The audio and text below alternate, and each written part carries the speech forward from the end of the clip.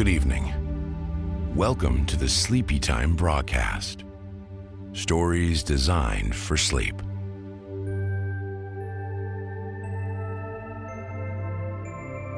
In each episode, I will read a piece of literature in a slow and comforting way, in the hopes that I can send you off to dreamland. If you want to support this podcast, donations can be made via a button at ericbraw.com. I would like to thank everyone that has made donations both one-time and ongoing. Many are selected to receive a customized intro to these sleep stories. Now, let's get you to sleep.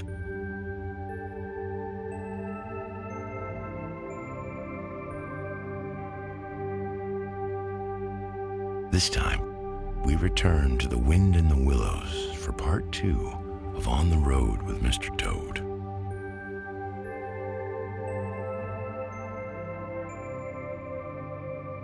So let's take a moment to relax, get comfortable, snuggle into the covers, and let's take some deep breaths. Releasing all our frustrations. In with the good,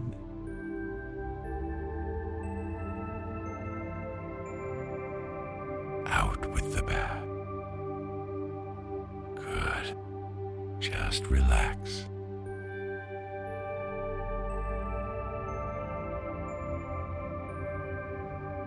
And now, I will begin tonight's Sleepy Time story.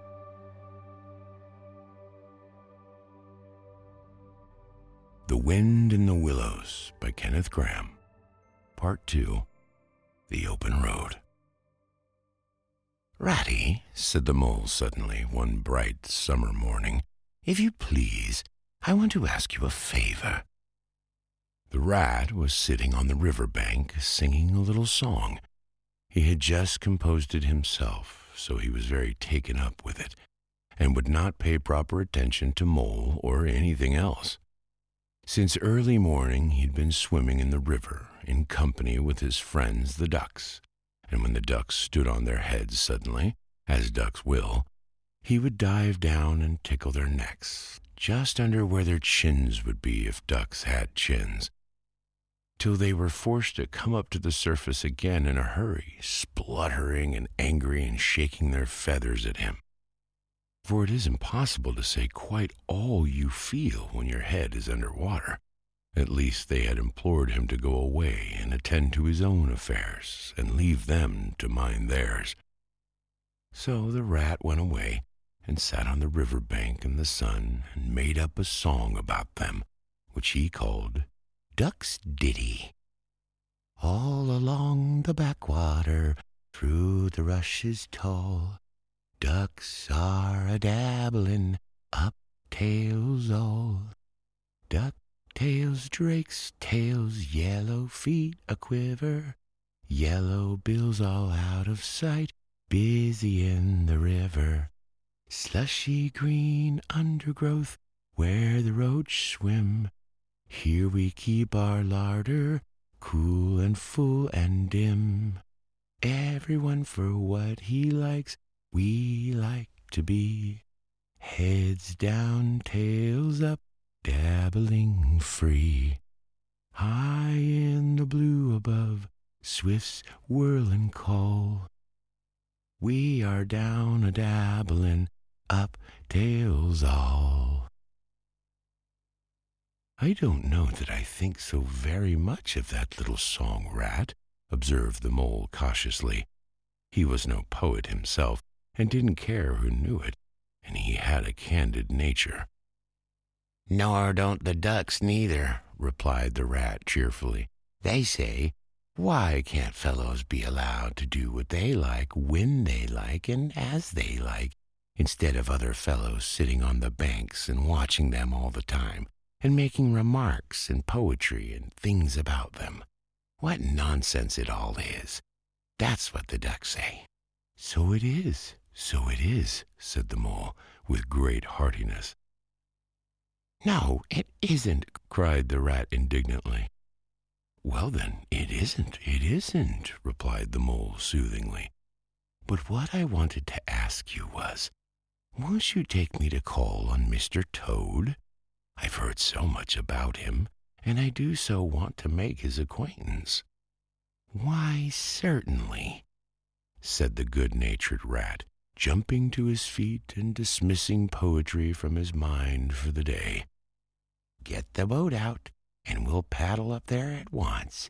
It's never the wrong time to call on Toad. Early or late, he's always the same fellow, always good-tempered, always glad to see you, always sorry when you go." "He must be a very nice animal," observed the mole, as he got into the boat and took the sculls, while the rat settled himself comfortably in the stern. "He is indeed the best of animals," replied Rat, "so simple, so good-natured, and so affectionate. Perhaps he's not very clever. We can't all be geniuses, and it may be that he is both boastful and conceited, but he has got some great qualities, has Toady."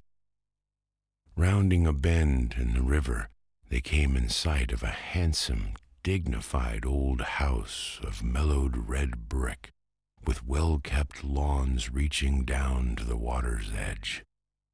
"There's Toad's Hall," said the rat, "and that creek on the left, where the notice board says 'Private, no landing allowed,' leads to his boathouse, where we'll leave the boat. The stables are over there to the right. That's the banqueting hall you're looking at now, very old, that is. Toad is rather rich, you know, and this is really one of the nicest houses in these parts, though we never admit as much to Toad." They glided up the creek, and the mole shipped his sculls as they passed into the shadow of a large boathouse. Here they saw many handsome boats, slung from the crossbeams or hauled up on a slip, but none in the water, and the place had an unused and deserted air. The rat looked around him. "I understand," he said. "Boating is played out. He's tired of it and done with it. I wonder what new fad he's taken up now. Come along, and let's look him up. We shall hear all about it in quite soon enough." They disembarked and strolled across the gay, flower-decked lawns in search of Toad, whom they presently happened upon resting in a wicker garden chair, with a preoccupied expression of face and a large map spread out on his knees. "Hooray!" he cried, jumping up on seeing them. "This is splendid." He shook the paws of both of them warmly, never waiting for an introduction to the mole. "How kind of you," he went on, dancing around them. "I was just to send a boat down the river for you, Ratty, with strict orders that you were to be fetched up here at once, whatever you were doing. I want you badly, both of you. Now, what will it take? Come inside and have something. You don't know how lucky it is you're turning up just now." "Let's sit quiet a bit, Toady," said the rat, throwing himself into an easy chair while the mole took another by the side of him and made some civil remark about Toad's delightful residence. "Finest house on the whole river," cried Toad boisterously. "Or anywhere else, for that matter," he could not help adding. Here the rat nudged the mole. Unfortunately, the toad saw him do it, and turned very red. There was a moment's painful silence. Then Toad burst out laughing. "All right, Ratty," he said. "It's only my way, you know. It's not such a very bad house, is it? You know you rather like it yourself. Now look here, let's be sensible. You are the very animals I wanted.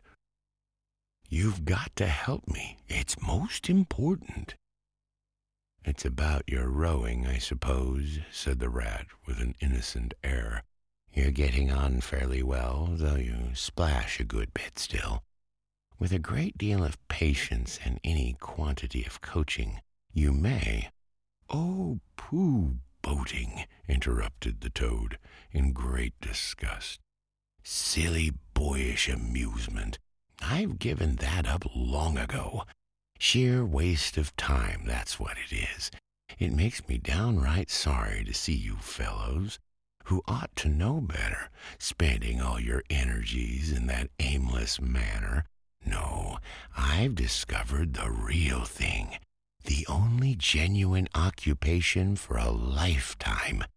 I propose to devote the remainder of mine to it, and can only regret the wasted years that lie behind me, squandered in trivialities. Come with me, dear Ratty, and your amiable friend also. He will also be very good, just as far as the stable-yard, and you shall see what you shall see." He led the way to the stable-yard accordingly, the rat following with the most mistrustful expression, and there, drawn out of the coach-house into the open, they saw a gypsy caravan shining with newness, painted a canary yellow, picked out with green and red wheels. "There you are," cried the toad, straddling and expanding himself. "There's real life for you, embodied in that little cart. The open road, the dusty highway, the heath, the common, the hedgerows, the rolling downs, camps, villages, towns, cities, here today, up and off to somewhere else tomorrow. Travel, change, interest, excitement. The whole world before you, and a horizon that's always changing. And mind, this is the very finest cart of its sort that was ever built, without any exception. Come inside and look at the arrangements. Planned 'em all myself, I did." The mole was tremendously interested and excited, and followed him eagerly up the steps and into the interior of the caravan. The rat only snorted and thrust his hands deep into his pockets, remaining where he was.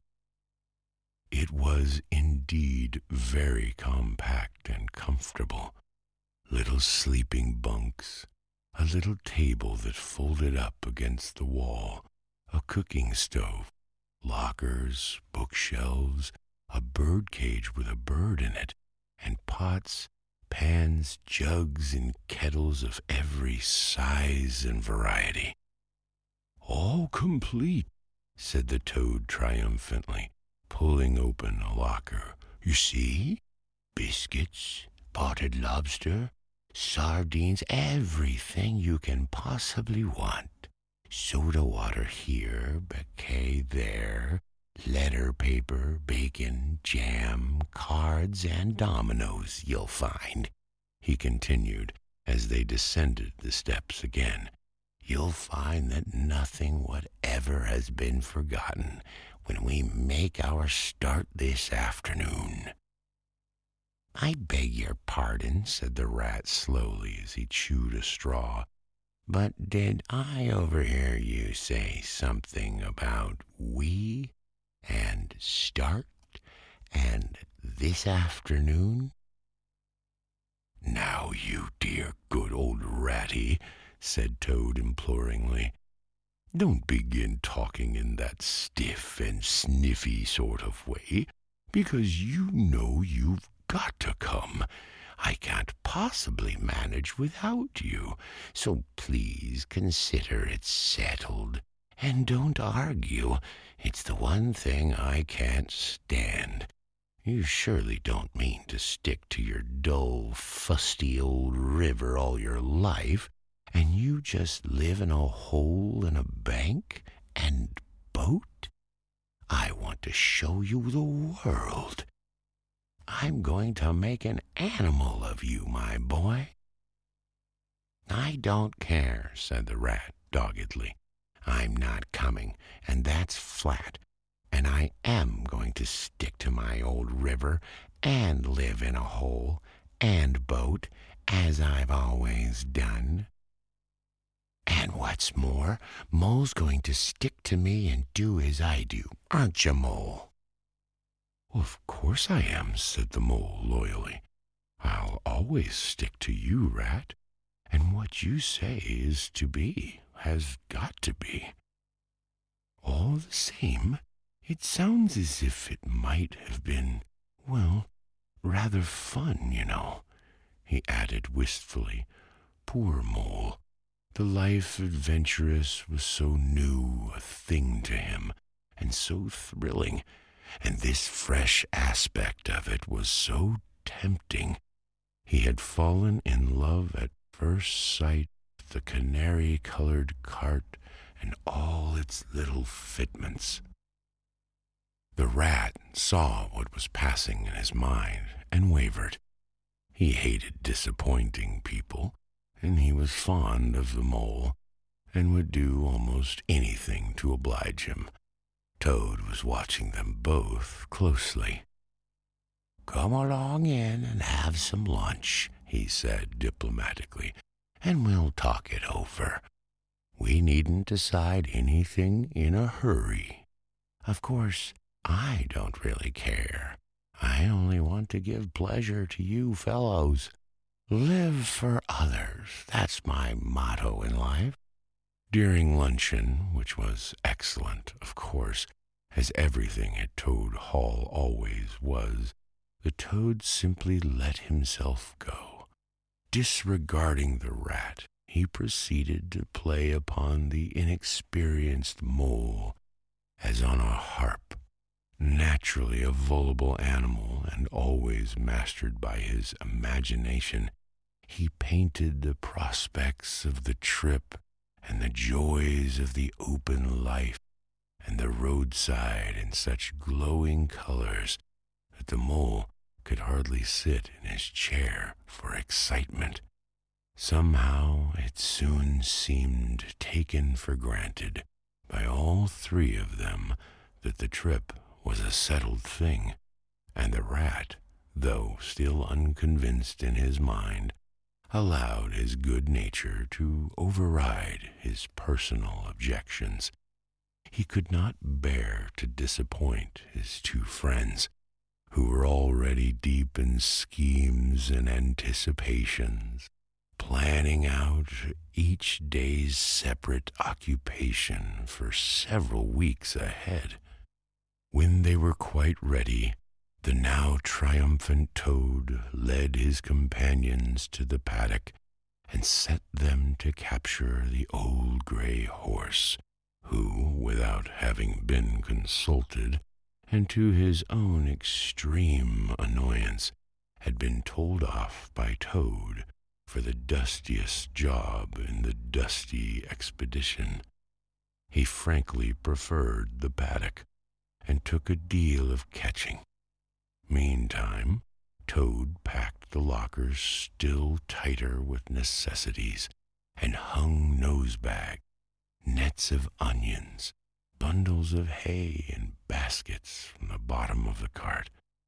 At last the horse was caught and harnessed, and they set off, all talking at once, each animal either trudging by the side of the cart or sitting on the shaft, as the humor took him.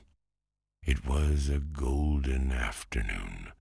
The smell of the dust they kicked up was rich and satisfying. Out of thick orchards on either side of the road, birds called and whistled to them cheerily. Good-natured wayfarers, passing them, gave them good day, or stopped to say nice things about their beautiful cart, and rabbits, sitting at their front doors in the hedgerows, held up their forepaws and said, "Oh my, oh my, oh my." Late in the evening, tired and happy and miles from home, they drew up on a remote common far from habitations, turned the horse loose to graze, and ate their simple supper, sitting on the grass by the side of the cart. Toad talked big about all he was going to do in the days to come, while stars grew fuller and larger all around them, and a yellow moon, peering suddenly and silently from nowhere in particular, came to keep them company and listen to their talk. At last they turned into their little bunks in the cart, and Toad, kicking out his legs sleepily, said, "Well, good night, you fellows. This is the real life for a gentleman. Talk about your old river." "I don't talk about my river," replied the patient rat. "You know I don't, Toad, but I think about it," he added pathetically in a lower tone. "I think about it all the time." The mole reached out from under his blanket, felt for the rat's paw in the darkness, and gave it a squeeze. "I'll do whatever you like, Ratty," he whispered. "Shall we run away tomorrow morning, quite early, very early, and go back to our dear old hole on the river?" No, we'll see it out," whispered back the rat. "Thanks awfully, but I ought to stick by the Toad till this trip is ended. It wouldn't be safe for him to be left to himself. It won't take very long. His fads never do. Good night." The end was indeed nearer than even the rat suspected. After so much open air and excitement, the Toad slept very soundly, and no amount of shaking could rouse him out of bed next morning.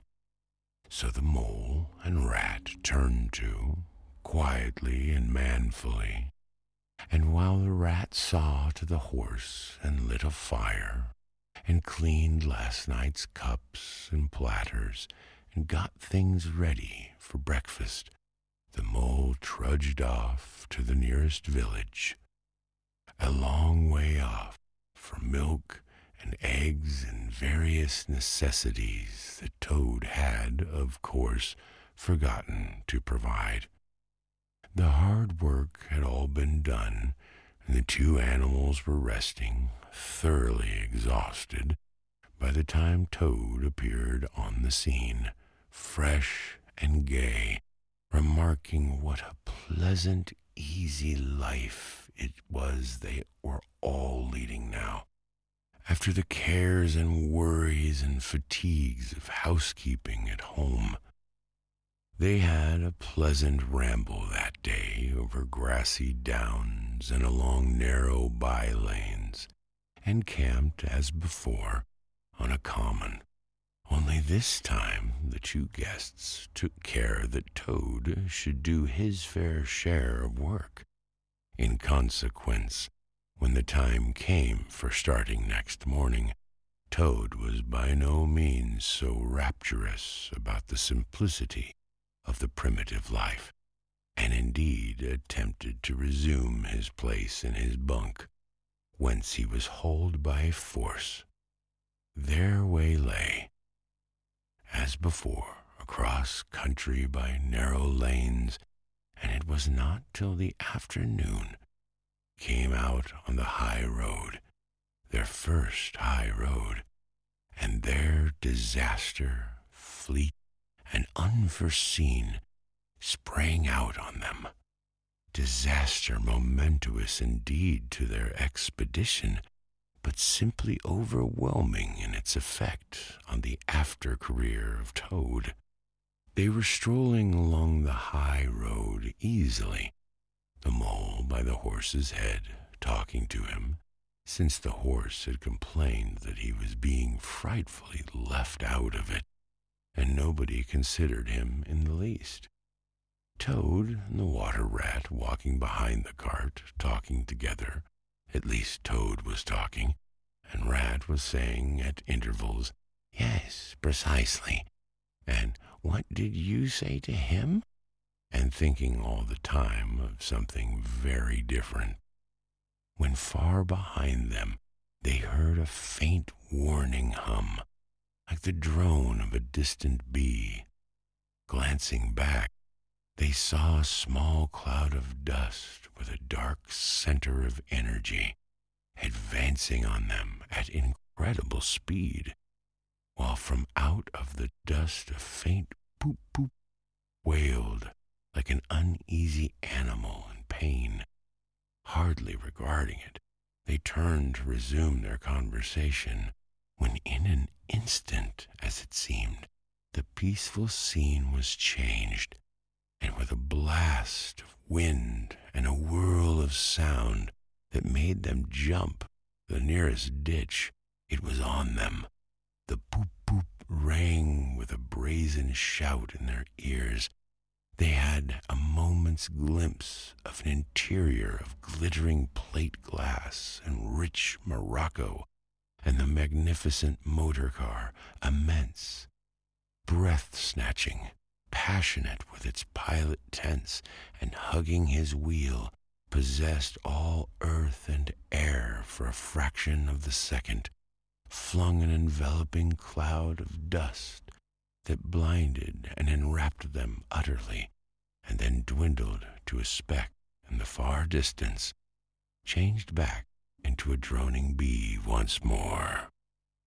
The old gray horse, dreaming as he plodded along of his quiet paddock in a new, raw situation such as this, simply abandoned himself to his natural emotions, rearing, plunging, backing steadily, in spite of all the mole's efforts at his head and all the mole's lively language directed at his better feelings.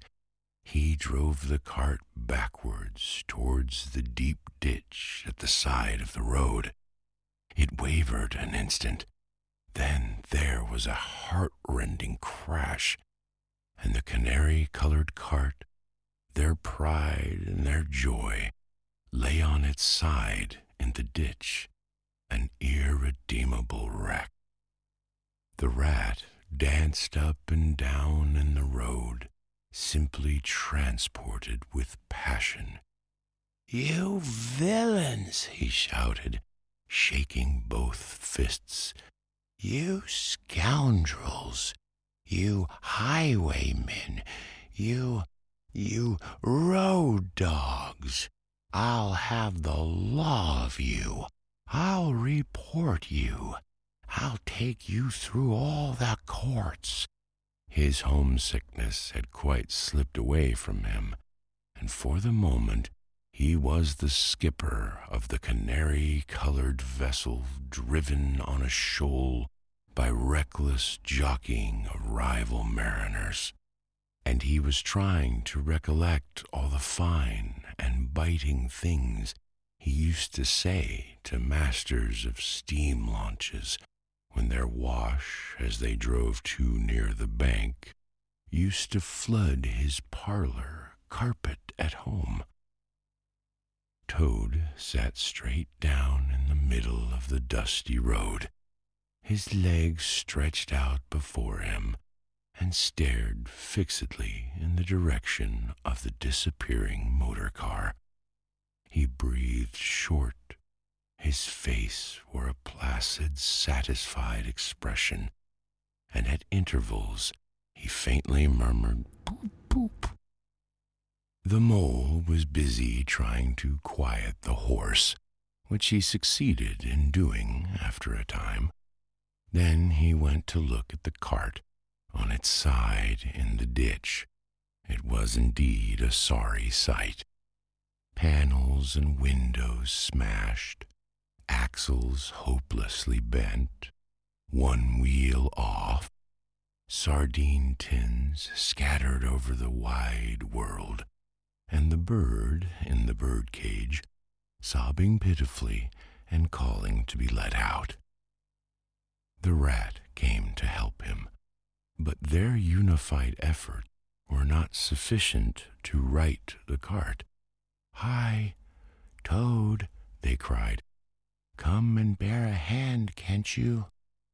The toad never answered a word or budged from his seat in the road, so they went to see what was the matter with him. They found him in a sort of trance, a happy smile on his face, his eyes still fixed on the dusty wake of their destroyer. At intervals, he was still heard to murmur, "Boop, boop." The rat shook him by the shoulder. "Are you coming to help us, Toad?" he demanded sternly. "Glorious stirring sight," murmured Toad, never offering to move. "The poetry of motion, the real way to travel, the only way to travel.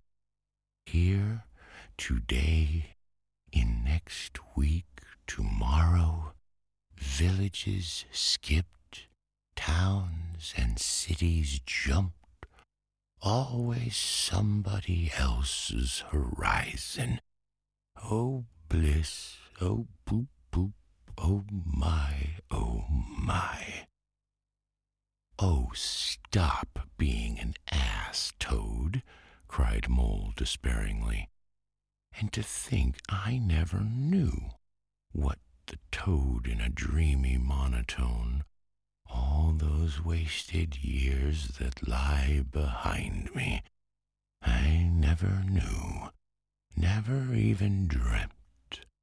But now that I know, now that I fully realize, oh, what a flowery track lies spread before me henceforth. What dust clouds shall spring up behind me as I speed on my reckless way. What carts I shall fling carelessly into the ditch in the wake of my magnificent onset. Horrid little carts, common carts, canary-colored carts." "What are we to do with him?" asked the mole of the water rat. "Nothing at all," replied Rat firmly, "because there is really nothing to be done. You see, I know him from of old. He is now possessed.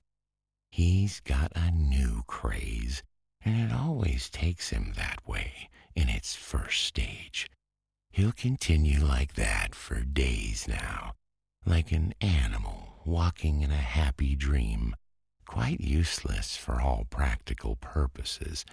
Never mind him. Let's go and see what there is to be done about the cart." A careful inspection showed them that even if they succeeded in righting it by themselves, the cart would travel no longer. The axles were in a hopeless state, and the missing wheel was shattered into pieces.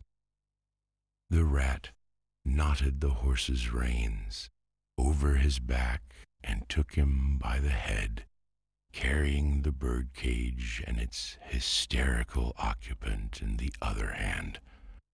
"Come on," he said grimly to the mole. "It's 5 or 6 miles to the nearest town, and we shall just have to walk it. The sooner we make a start, the better." "But what about Toad?"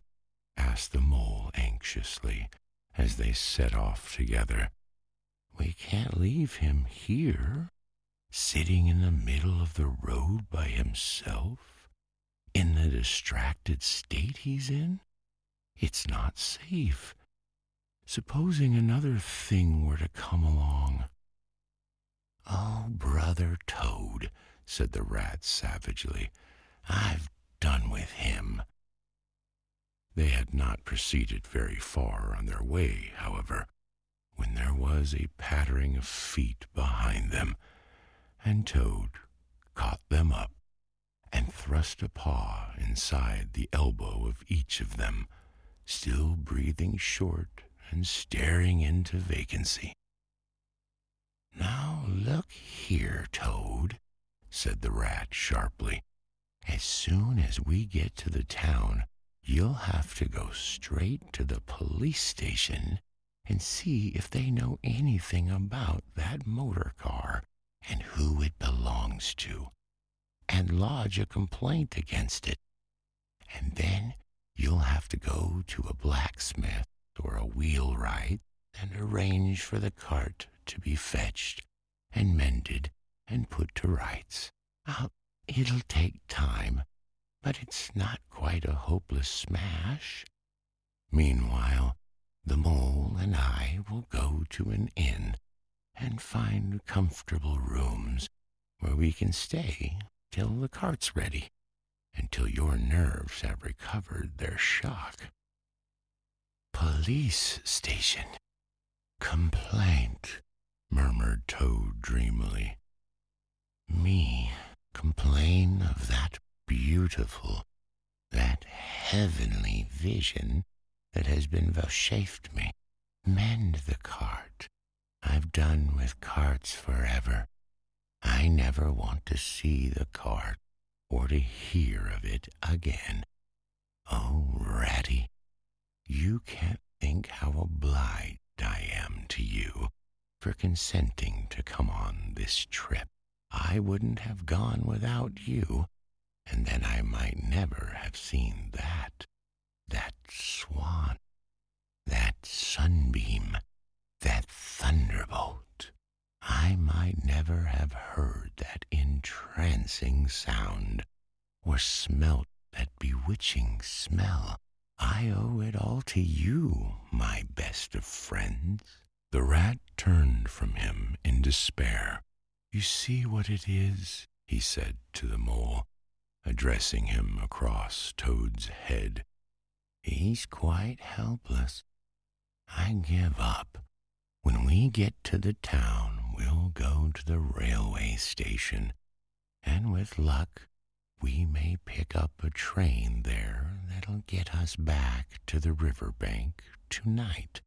And if ever you catch me going a-pleasuring with this provoking animal again," he snorted, and during the rest of the weary trudge addressed his remarks exclusively to Mole.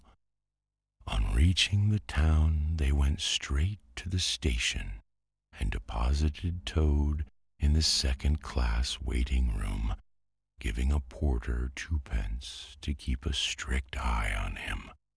They then left the horse at an inn stable and gave what directions they could about the cart and its contents. Eventually, a slow train having landed them at a station not very far from Toad Hall, they escorted the spellbound, sleep-walking Toad to his door, put him inside it, and instructed his housekeeper to feed him, undress him, and put him in bed. Then they got out their boat from the boathouse, sculled down the river home, and at a very late hour sat down to supper in their own cozy riverside parlor, to the rat's great joy and contentment. The following evening, the mole, who had risen late and taken things very easy all day, was sitting on the bank fishing, when the rat, who had been looking up his friends and gossiping, came strolling along to find him. "Heard the news?" he said. "There's nothing else being talked about all along the river bank. Toad went up to town, by an early train this morning, and he has ordered a large and very expensive motor car. And that's the end of tonight's story. I wish you the sweetest of dreams. Good night.